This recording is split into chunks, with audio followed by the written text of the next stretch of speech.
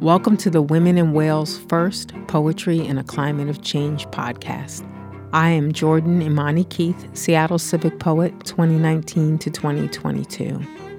This series highlights the shared experiences of women who recognize the intersectional risks and benefits we share with the whales of the Salish Sea.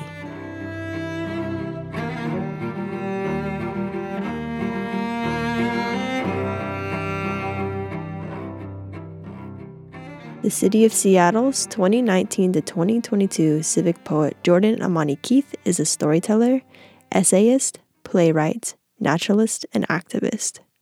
A student of Sonia Sanchez, her TEDx talk, Your Body of Water, the theme for King County's 2016 to 2018 Poetry on Buses program won an Americans for the Arts Award. Her poetry is largely anthologized and was long listed by Danez Smith for Cosmonauts Avenue Poetry Prize. Keith's Orion Magazine essays, Desegregating Wilderness and At Risk, were selected for the 2015 Best American Science and Nature Writing Anthology, Houghton Mifflin. She has been awarded fellowships from Hedgebrook, Wild Branch, Santa Fe Science Writing Workshop, Vona, and Jack Straw. Her memoir in essays, Tugging at the Web, is forthcoming from University of Washington Press. Welcome, Jordan. Thank you. When you think about your family, personal, and/or cultural journey, tell me about what intersectional experiences you recognize between yourself and the orcas of the Salish Sea, especially as a woman. Well, I'm launched into this journey because I constantly think about my family. And I grew up on the East Coast in Philly, and my first cousins lived by the Arco refinery near the airport. And so Sunday visits were spent at their house. And while they don't always live there, that's one of the places that stands out the most to me. That's the smell I remember the most from visiting. And the reason it stands out, I think, more is because my aunt on my father's side, my paternal aunt, who had 9 children, she's 98 years old, and of her 9 children, my first cousins, she's outlived 5 of them. And they all died from environmental exposures. The first one, he passed away when I was in Yellowstone National Park, and he died from an asthma attack, and also primarily because he hadn't had the money for a new inhaler, and he was trying to get a breath, and he couldn't. And so for me, when I began my work as a naturalist and an environmentalist, and I learned that I could do things to protect the waters around us, which we call the Salish Sea, and sometimes Puget Sound, I started thinking about exposures in my family, from my father to his siblings, including my aunt, who's still alive. And then for me, when I learned about the experiences of the endangered killer whales, our southern resident pod, and at the time the eldest whale, Granny, was still alive, the parallels were striking to me that this older whale, killer whales were actually dolphins, but we've come to call them whales. This Granny was still alive, and many of her grandchildren had not survived, and her own children. So coming to see, well, what's the question? What might be endangering the health of these mammals in the water, and what caused the premature death of my cousins, and what might be a common thread, even though it's 3,000 miles apart. And when I dug deeper, I did find out that, what we learned in elementary school about the water cycle and how air moves does play out in the health of all of us, no matter where we are in the country. And I've come to understand that the connection is more molecular than physical. Despite how I thought, how did this happen to me? How do I care so much about this species that isn't my own? And I realize it's an extension of caring for my family. And that's, for me, it's very, very personal. And then the more I looked at the experiences and the health of the whales in Puget Sound, the more I saw parallels in the big picture of the culture that I'm from. I'm African American. I'm a Black woman. And, we all should know the history of what it means to be a captured people and a removed people, and then a people who come to live somewhere else in the world. So I have empathy for the experience that I came to learn happened to the orcas in Puget Sound and Penn Cove, and because I learned about that in the context of what happened to the Japanese people living here in the Pacific Northwest, I couldn't stop seeing the parallels. And I came to learn about that because of the Bainbridge Island Museum. I went and brought my students from the Urban Wilderness Project to learn about the Japanese internment, and there was an installation also about the capture of the orcas. And because they did not physically separate the exhibits, I mean, they have one small place, it really rang out. So though my heritage is not Japanese that I'm aware of, I could see a consciousness that felt that it was okay to harm people in so many different ways. So yeah, it's very personal for me. Wow, thank you for sharing that. I feel like I heard more about your story than I ever knew before, so really appreciate you saying that. And I think that consciousness part about that consciousness of harm is so important, and how it's carried out, all over the world in different ways.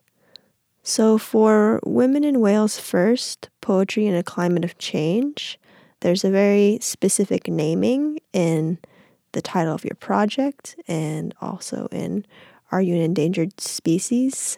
Do you want to speak a little bit about the significance of naming as it pertains to also the way that we name orcas and whales? Well, I'd like to share the wrestling that we had. And, Jay, you and I both shared our comfort with using an X in women, and then respecting other people's feelings too, as transgendered folk not wanting to use an X in women. And so when you look at the call and then you look at the history of the project, you'll see women spelled WOMXN, as well as the traditional way. And I wanted to share a little bit of reflection. It's not like a solid, I know exactly everything about this subject, but really would like to have a conversation with a larger public. Because for me, I felt most comfortable with the X. My pronouns, I use she, her, and sir. And part of that is also my experience and history of being a Black woman. I don't use X in my name. I don't come from the Malcolm X tradition, but I understand what it means that my name is chosen and is outside of what it would be if I weren't part of the African diaspora. So there's like an internal recognition of the X for me.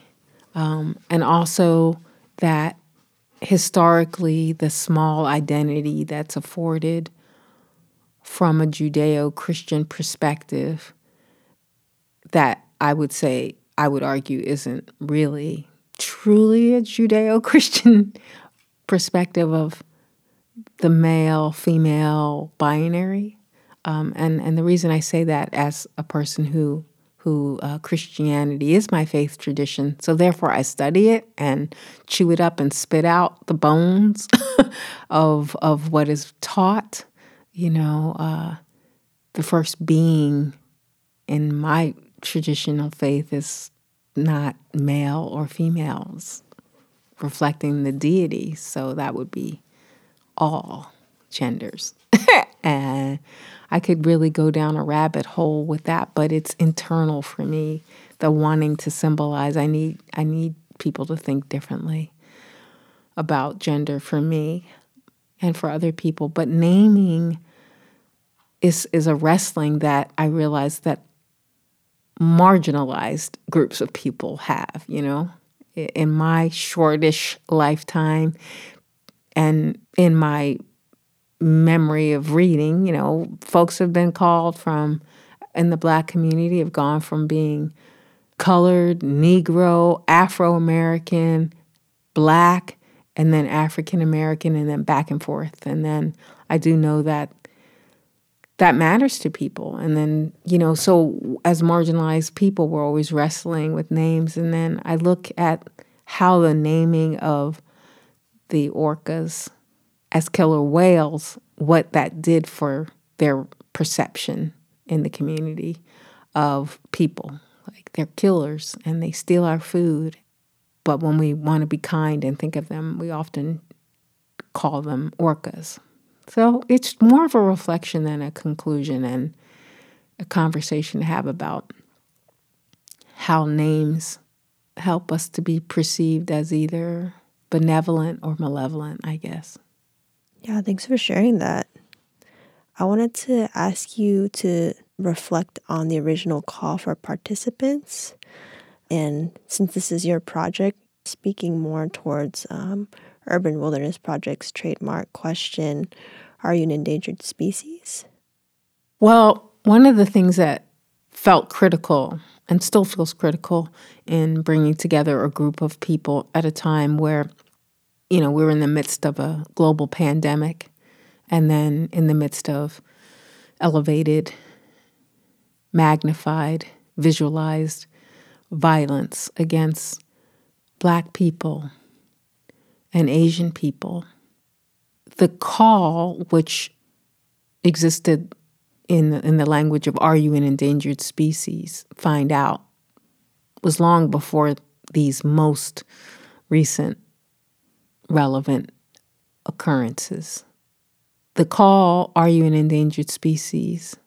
is a call from Urban Wilderness Project to ask people to zoom in. When I ask the students that I work with, and I have had the blessing of primarily working with students at like Cleveland High School, for example, so largely people of color. If I ask them, "Are you an endangered species?" many of them are like, right away. And sometimes there's one or two kids that are like, no, there's lots of people on the earth. And so both are true, I think. And the question is always specific, you. It's not are we. And that call developed out of an invitation to do a project and engage high school students lifetime ago at Nova High School, and it was going to be a group of all people of color, and it was at the beginning of the crisis that happened after the bombings of the World Trade Center after September 11th. And a lot of Sikh young people and adults were being targeted for violence because people thought they were Muslim. And of course, people who were Muslim also were being targeted. The question magnified in my mind because certain people have more risks than other people. Certain youth have more risks than other people. And like in my essay says, are you at risk? Yeah, everyone's at risk. The dangers are different, and some people are endangered. So zooming in, like, well, what is the common experience people in my group that I have? First identifying my own. What makes my life well? What are the cumulative benefits in my life that make me well? My family, and when I say family, I do not singularly mean blood. If you're fortunate enough that your blood family makes you well, then that's a blessing. But all family is chosen. the family that you have? Do they make you well? The food you eat, the water you drink, where you get it from? Zoom in and then look more closely. If there are things in your risk column that outweigh your benefits, how can you change them? And then do you share those risks and benefits with other people? So if you know things in your life put you personally at danger, because there is only one you, as sadly many of us know, as people have left our lives in this time of the pandemic, they're not replaceable.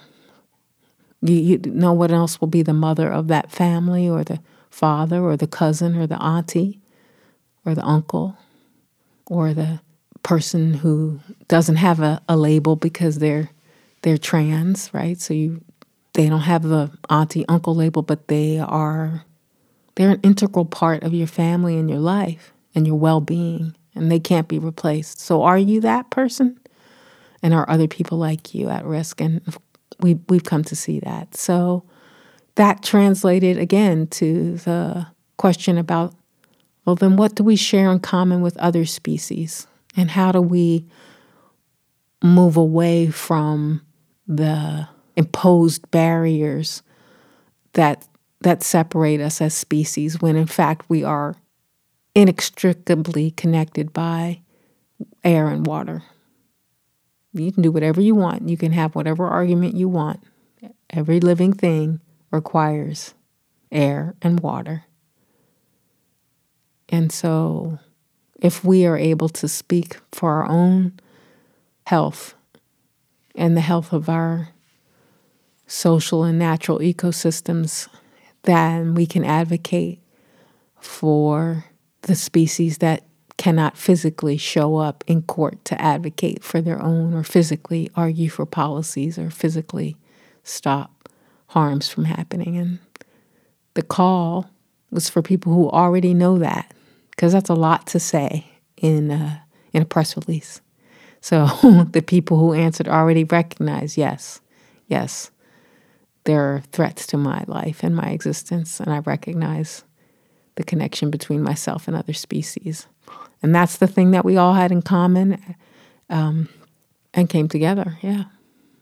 Yeah, and coming together, I think that really helped to build and understand in the experiential level of those cumulative benefits, and being able to talk about those within Circle, even if it is a virtual circle, was really important. And it was also really amazing too to interweave those stories together in writing.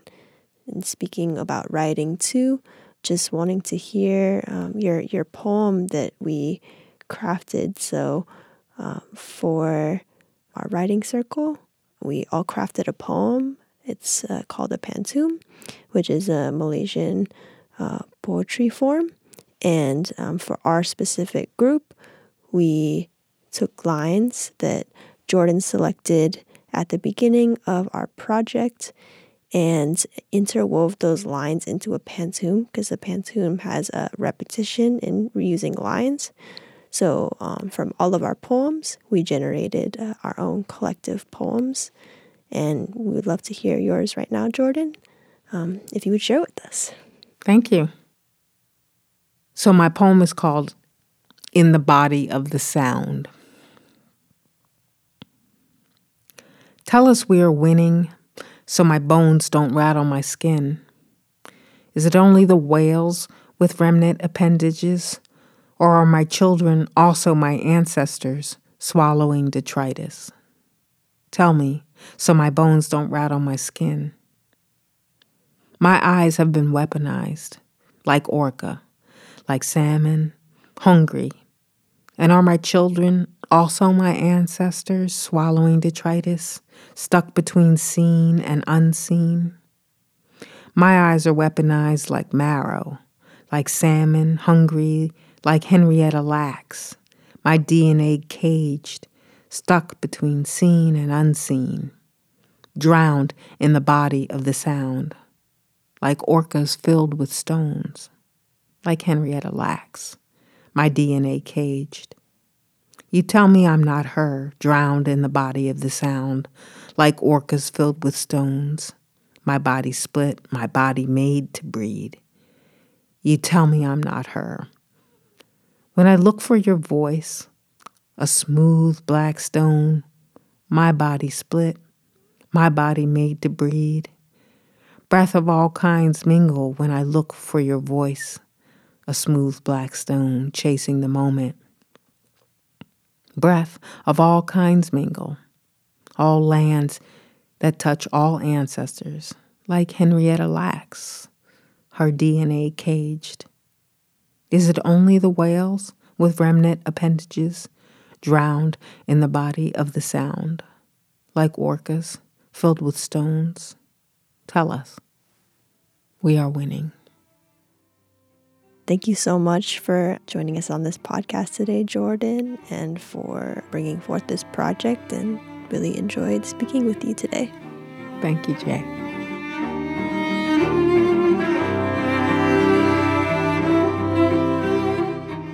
The Women and Whales Poetry in a Climate of Change podcast was made possible through the support of the City of Seattle Office of Arts and Culture, Jack Straw Cultural Center, and Urban Wilderness Project. I'd like to thank Gretchen Yanover for our theme music, and thank you listeners for joining us. Learn more about the Women and Whales Poetry in a Climate of Change project at urbanwildernessproject.org.